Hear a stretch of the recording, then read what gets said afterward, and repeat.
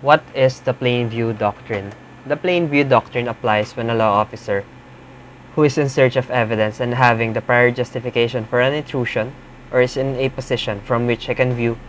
a particular area discovers therein evidence in plain view, and that it is immediately apparent to him that the item he observes may be evidence of a crime, contraband, or otherwise subject to seizure.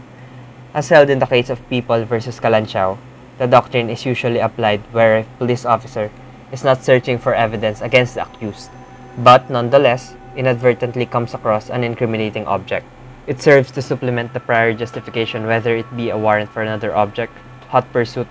search incident to a lawful arrest, or some other legitimate reason for being present unconnected with the search directed against the accused, and thus permits the warrantless seizure.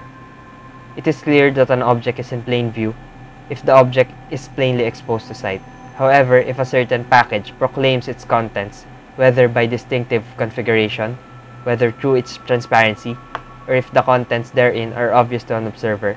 then such contents are considered to be in plain view, and thus the plain view doctrine may be applied. However, in the case of People versus Bolasa, the Supreme Court held that the seizure of the police officers of the evidence were illegal, as it was discovered that the said officers, in order to seize such evidence, had to peep through a small window where they saw a man and a woman repacking marijuana, and therefore was not in plain view. In summary, the plain view doctrine applies only when seizing evidence was inadvertent, and further, that the seizing officer has prior authority to make the intrusion in the place where the seizure was made. Thank you for listening, and see you in the next one.